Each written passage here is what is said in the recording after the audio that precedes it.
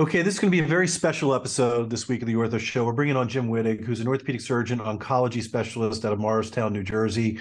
This is the first time we've had a doctor with this specialty on the show. It's a complicated issue when you talk about cancer. The ability to talk to your patients as well as the parents of patients about the idea of having to do surgery and chemotherapy, trying to save lives and do limb sparing surgery on these patients. It really is a unique individual, a unique team approach that really can manage this. We talk about the specifics of it. We talk about how you talk to patients. We talk about the treatments that are available, and even how personally you can inspire patients to do well, but then also to be able to manage any potential complications and issues. It's a very special episode, one I want everyone to listen to carefully. I think you will thoroughly enjoy. Dr. Scott Sigman, #follow the fro.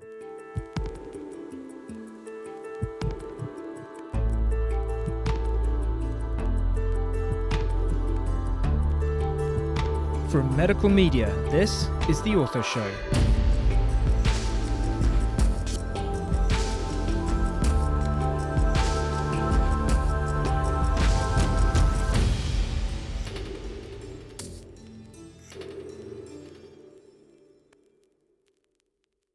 Hello, world. Dr. Scott Sigman, your favorite opioid-sparing orthopedic surgeon, here for another episode of the Ortho Show podcast, where everyone knows we bring you the best of the best in orthopedics.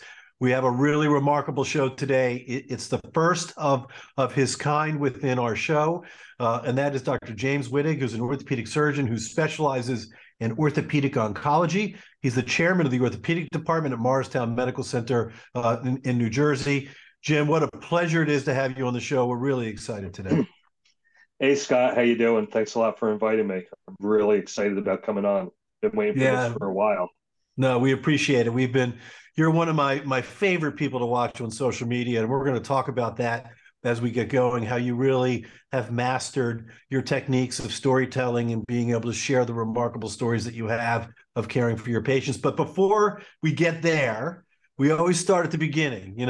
Where were you born and bred? I mean, I looked at your CV. I know where you are. You're one of these Jersey, New York guys that couldn't get out of the metro area. But tell us where you were born and where it all started.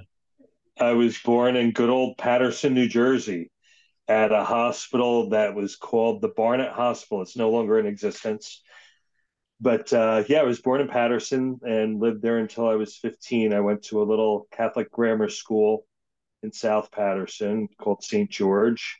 And ultimately, I ended up in Don Bosco Tech, which was a private high school in Paterson. It was an all-guys school.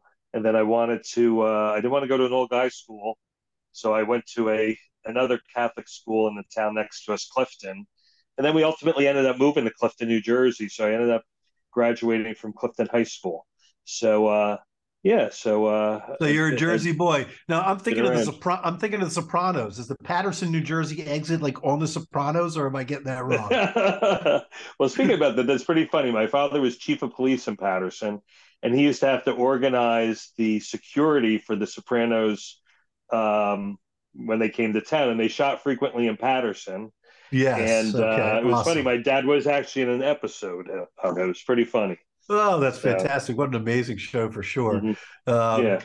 All right, so instead of joining the Italian mafia, you decide that you're going to be a doctor. So when did that happen? When was was there somebody in the family? I mean, when did the sort of medical school come in? Was it after college? When did you get the bug?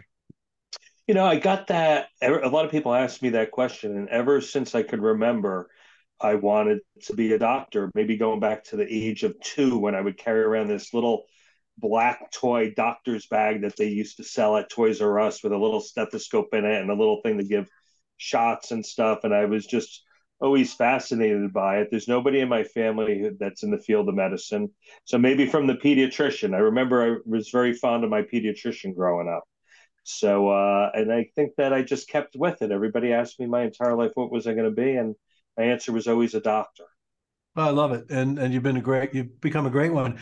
So obviously, you're in New Jersey. There's not that many choices to go to school if you're going to stay in New Jersey. So you go to Seton Hall for your undergrad, right? I mean, it sounds like you were going to stay home and be close, but yet still get a great education. So was it in Seton Hall when you started really, hitting the books hard for medical school? You got the vibe that was going to be it? Oh yeah, yeah, yeah. I decided to really, buckle down my sophomore year that I really wanted to be a doctor, and I knew that I needed to get the grades to get in and do well on my MCAT. So I just studied nonstop while I also helped work myself through school a bit, and with a lot of help from my parents and a lot of support from my parents also. So yeah, yeah. So I really buckled down and hit the books hard. Yeah, so that's awesome. So you decided, and NYU School of Medicine, you're taking a big leap. You're going to head over to New York from New Jersey. That must have been we joke around all the time because there's so many people that are in that area, that network of the New York, New Jersey area, and then you just stay. It's like a draw. It just draws you in and you can't leave, right? But so tell us about NYU School of Medicine, and was orthopedics at that point early on again in the career at that moment, or when were you really thinking orthopedics? Yeah, well, I was very fortunate to get into NYU. It's just an amazing medical school.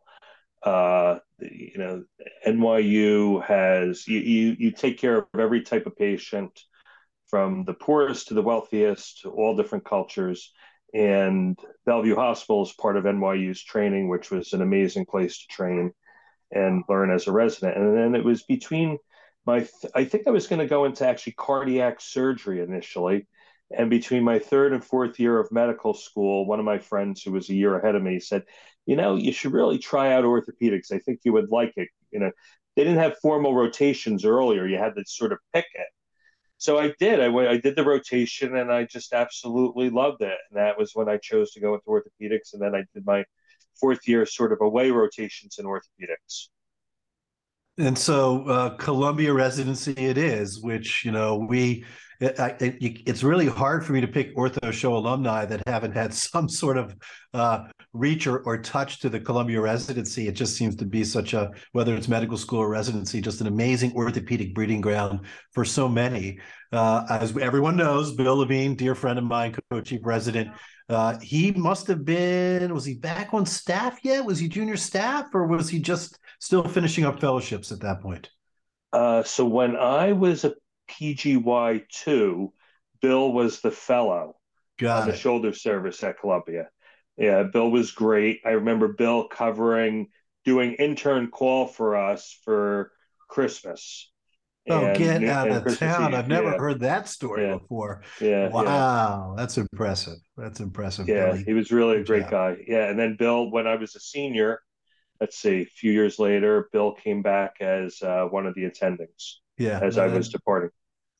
all right. So let's talk about something here. So, we've had a lot of people on the ortho show. There's a lot of specialties, within orthopedic surgery, foot and ankle, hands, sports medicine, spine, total joints, but not a lot of people pick orthopedic oncology. And, right from residency, you went down to do your fellowship at NIH at the Washington Hospital Center.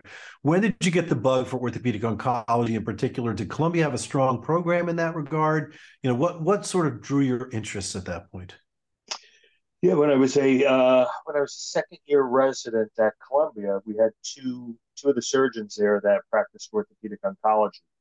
One was Dr. Ralph Markov, who actually started limb sparing surgery back in the 1970s, and he originated many of the treatments for osteosarcoma over at Memorial Sloan Kettering, and spent his last 5 to 7 years in practice with us at Columbia. And then Dr. Harold Dick, who was chairman of the department at Columbia, he practiced a combination of orthopedic oncology, hand surgery, and pediatric orthopedics. So I got an amazing exposure very early on in my residency, and I just absolutely loved it. I loved the variety of the surgeries. I loved the impact that you had on the patients. I loved seeing the children grow up and do well and follow them through their lives. It was really amazing, amazing things. It's interesting. I can recall for the Tufts residents, we would go to Mass General and they'd pick a resident once a year, and you'd go over for maybe, I don't know, 3, 6 months. And I'll never forget sort of being in the Henry Mencken breakfast. We would sit down in there with all of the Harvard residents, with us as the Tufts resident as well. And you'd hunker down, you put your eyes down like this, you'd eat your eggs, and you'd hope you never get called on.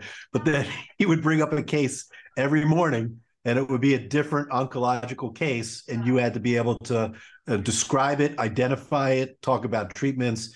And I just found it really so remarkable, but yet was such a small part of my training, but just sort of comes to mind as I think about, what you've been through for sure. Yeah, I remember everybody talking about Dr. Menken's morning breakfast. You had to be prepared. Fortunately, he knew the Tufts. He always knew the Tufts residents, so he would never give us the crazy hard, questions. Those Harvard guys, man, they knew the literature well. Though they could get up there and go toe to toe with them, but you always kept your eyes down, hoping not to get called.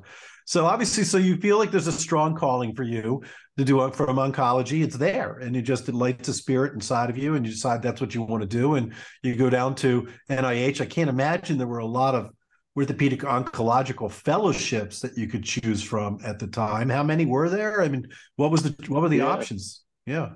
Yeah, I think at the time maybe there was 5 fellowships in the country. Yeah. And there was the one that I attended in Washington, D.C., Memorial Sloan Kettering, Mass General. I think UCLA intermittently had a fellow, one at Mayo and one in Washington, D.C., and one in Florida, University of Florida. And I think, those were the only fellowships at the time throughout the country. Well, you knew you were going to have job security, that's for sure, right?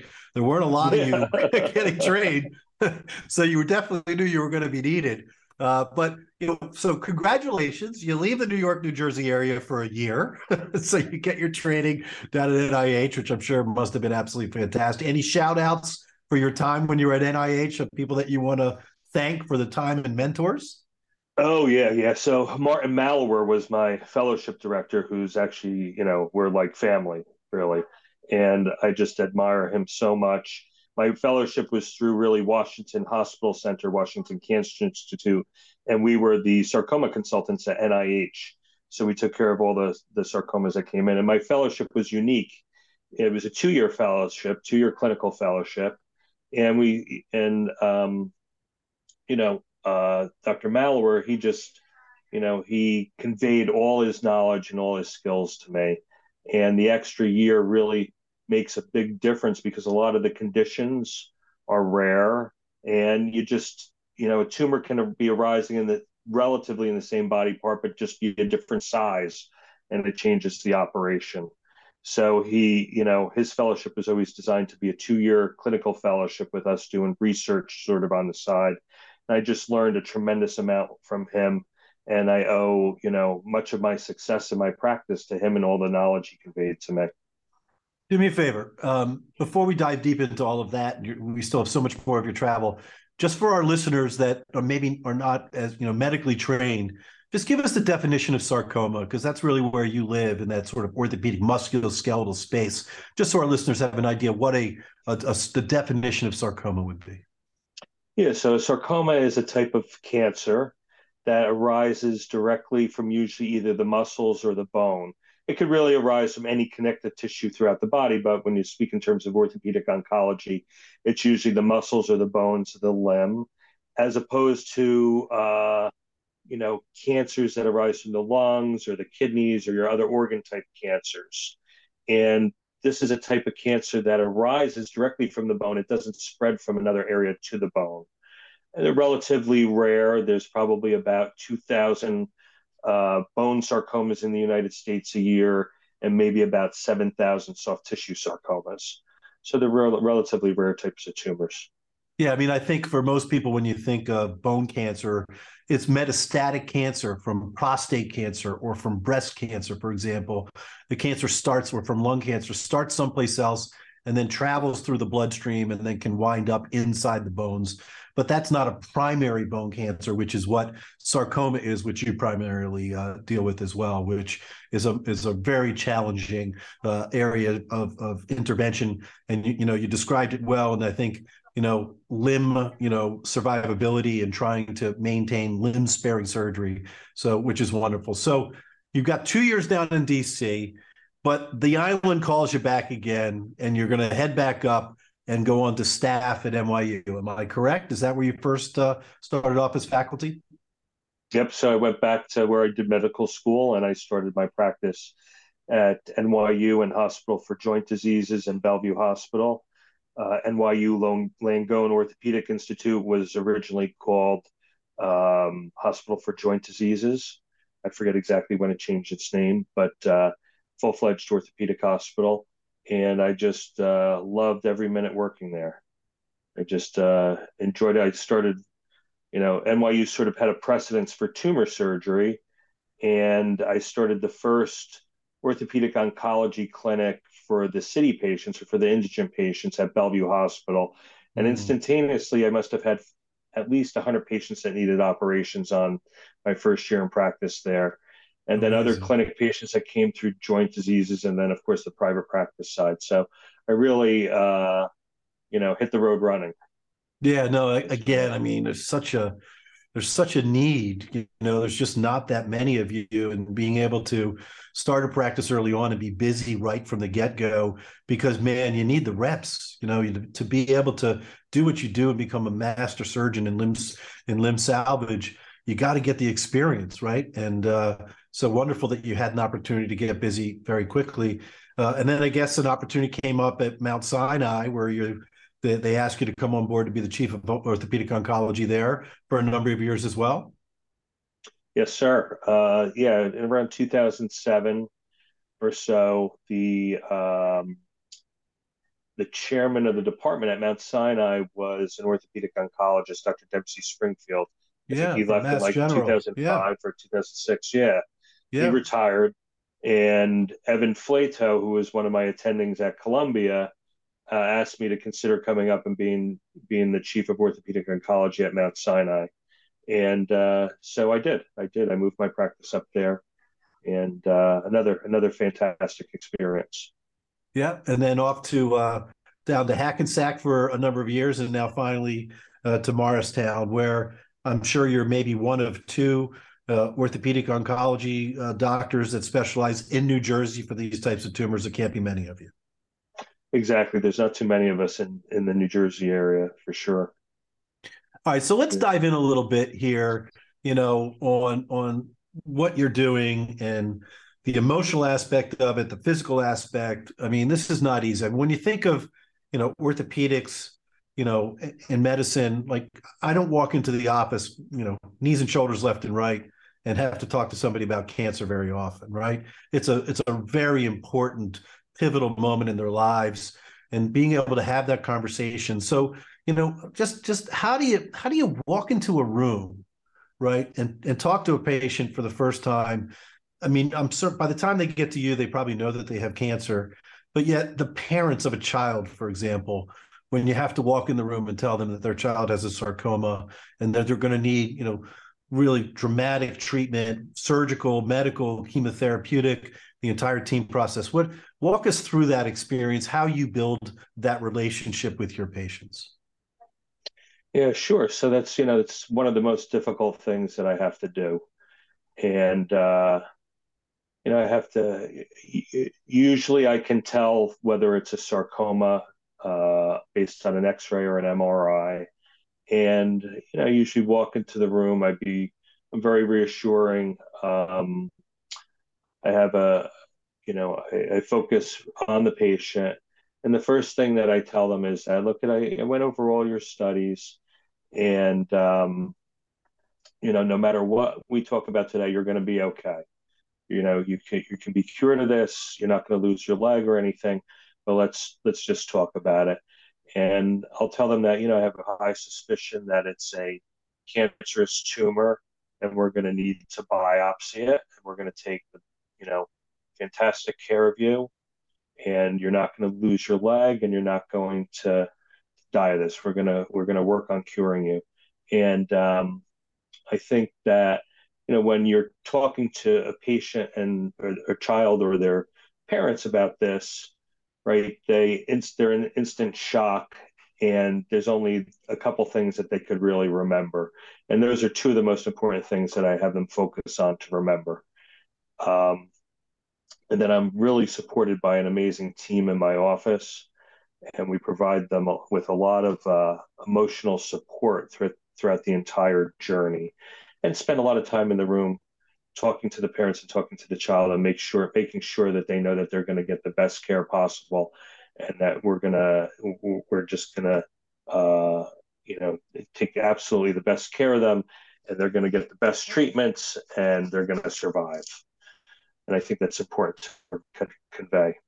Yeah, so positive energy, team approach, building a relationship, right? You're going to be with this patient hopefully for decades, right? If it all works out Right, great, right. you guys are going to see each other once a year, every 2 years, whatever it is that it is, and you build these relationships. We watch you on social media, which I want to talk about separately, about how you share these stories and really give us that sort of really positive energy.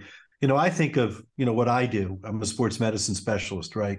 You know, I'm sure you're in the room with these patients the first time in. There's no time limit. You just spend as much time as you need to be able to get the messaging across, to be able to help. But when I think of what I do, it's going to go well. The likelihood of any kind of a major complication or infection or bad result, we're talking like 0.1%, really small numbers. But yet what you do is really, it's invasive, and it has a lot of potential complications associated with that. So again, you must have to describe and discuss that while still remaining positive as you work through the treatment plan for these patients.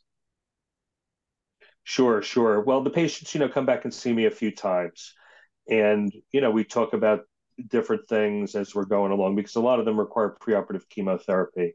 So we have some time frames involved with being able to discuss about the exact surgical procedures and go over things multiple times, and tell them about, any of the possible complications.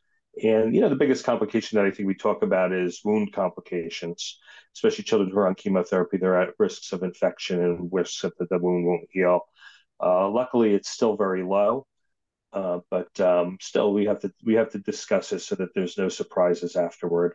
But by that point in time, usually they're very comfortable with me. We have a very good relationship going on, and we don't have any option but to do the surgery. So we got to get it out of there. Yeah. So talk about the team, right? Because you need a team. Whether the surgery is the tip of the spear, but yet usually there's chemotherapy that's involved, for these patients. So there has to be a collaboration amongst physicians as well as nurses and overall staff. So talk us through that process of the team approach as to how you manage these patients. Yeah, so many times we have, full-fledged multidisciplinary team at Morristown Medical Center with adult medical oncology that's right down the hallway from me, radiation oncology that's downstairs from me, as well as pediatric oncology. And particularly for the pediatric patients, a lot of times what we'll do is I'll see the patient, and the pediatric oncologist will come over to my office and talk to the patients after me, and meet them also day one. I have a very large office staff. All of them are extremely supportive. I have several advanced practitioners, physician assistants, nurse practitioners who work on educating and following up on the patients and guiding them through the process, and are always there to answer their questions, helping to coordinate the care between the different doctors that will be involved in determining their treatments. So there's a lot of communication that goes on in front of the patient, but also a lot behind the scenes from us. And it makes it very simple to do in a cancer center, where we have people that we just walk down the hallway and talk to.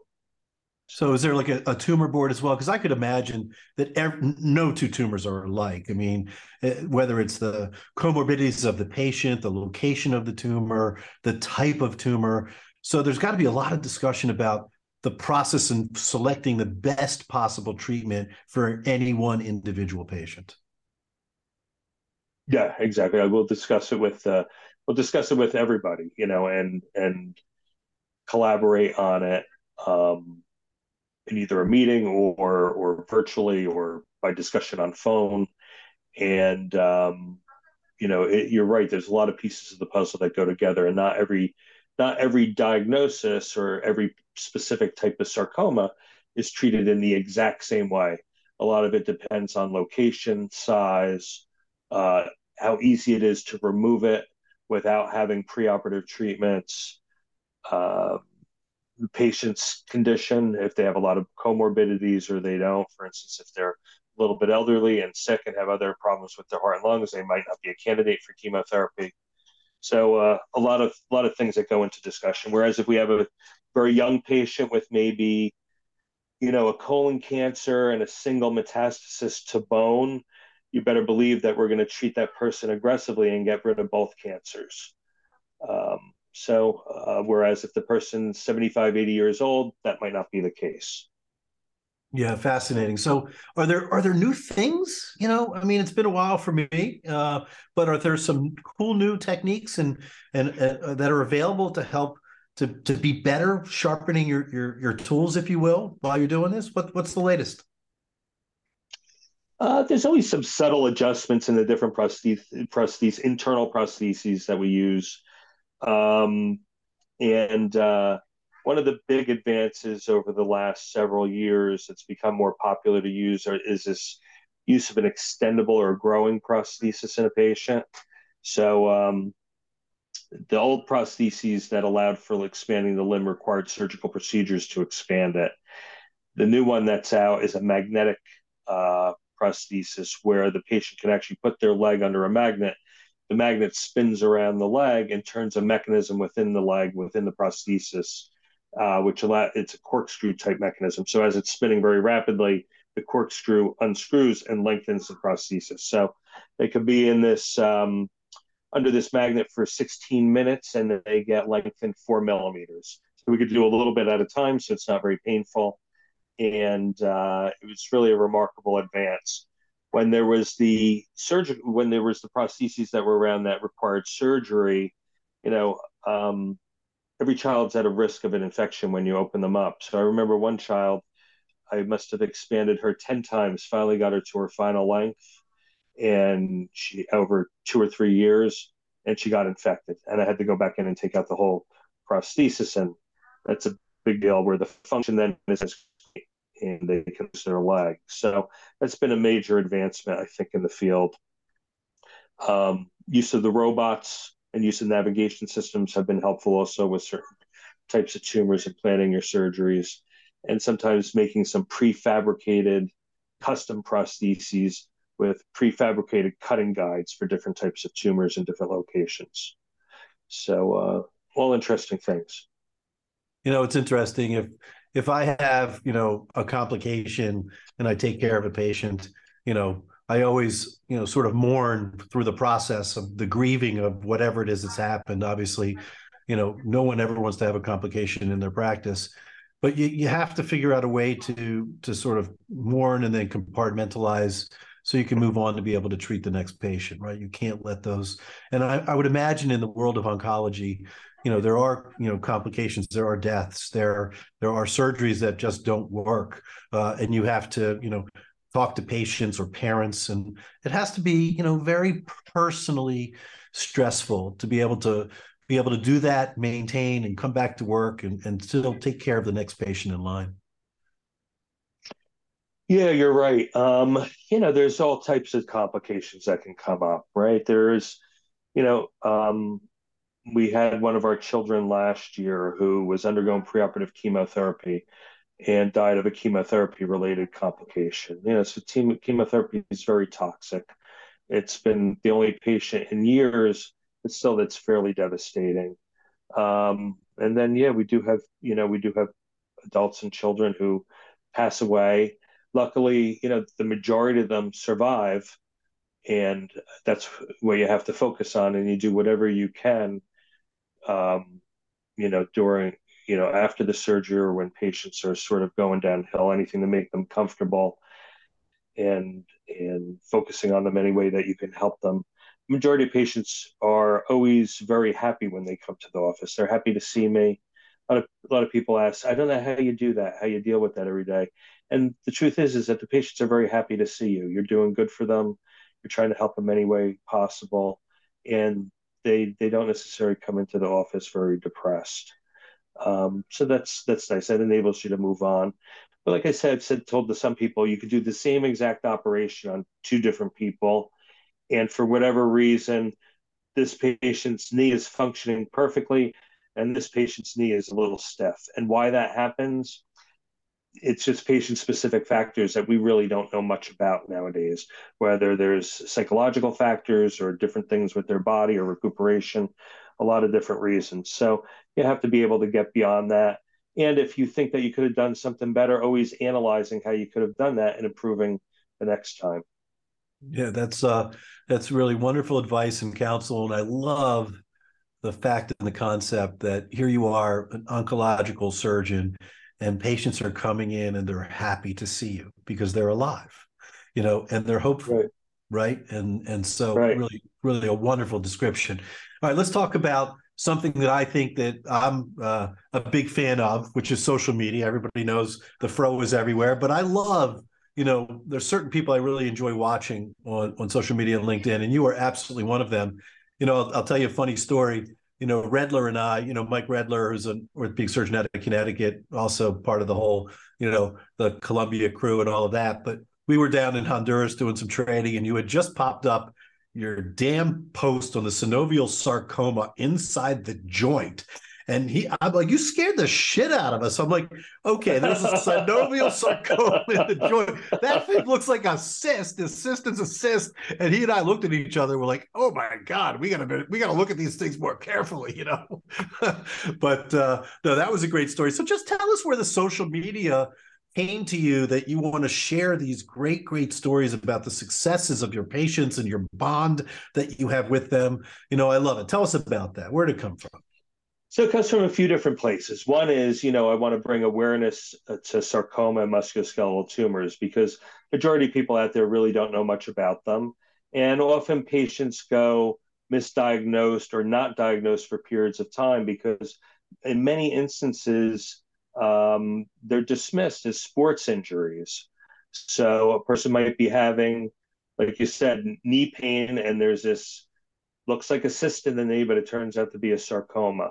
Or a kid's having pain in his knee and it's being dismissed as night pain or as growing pains, and he's then all of a sudden walking off the baseball field and fractures his femur just walking off the baseball field.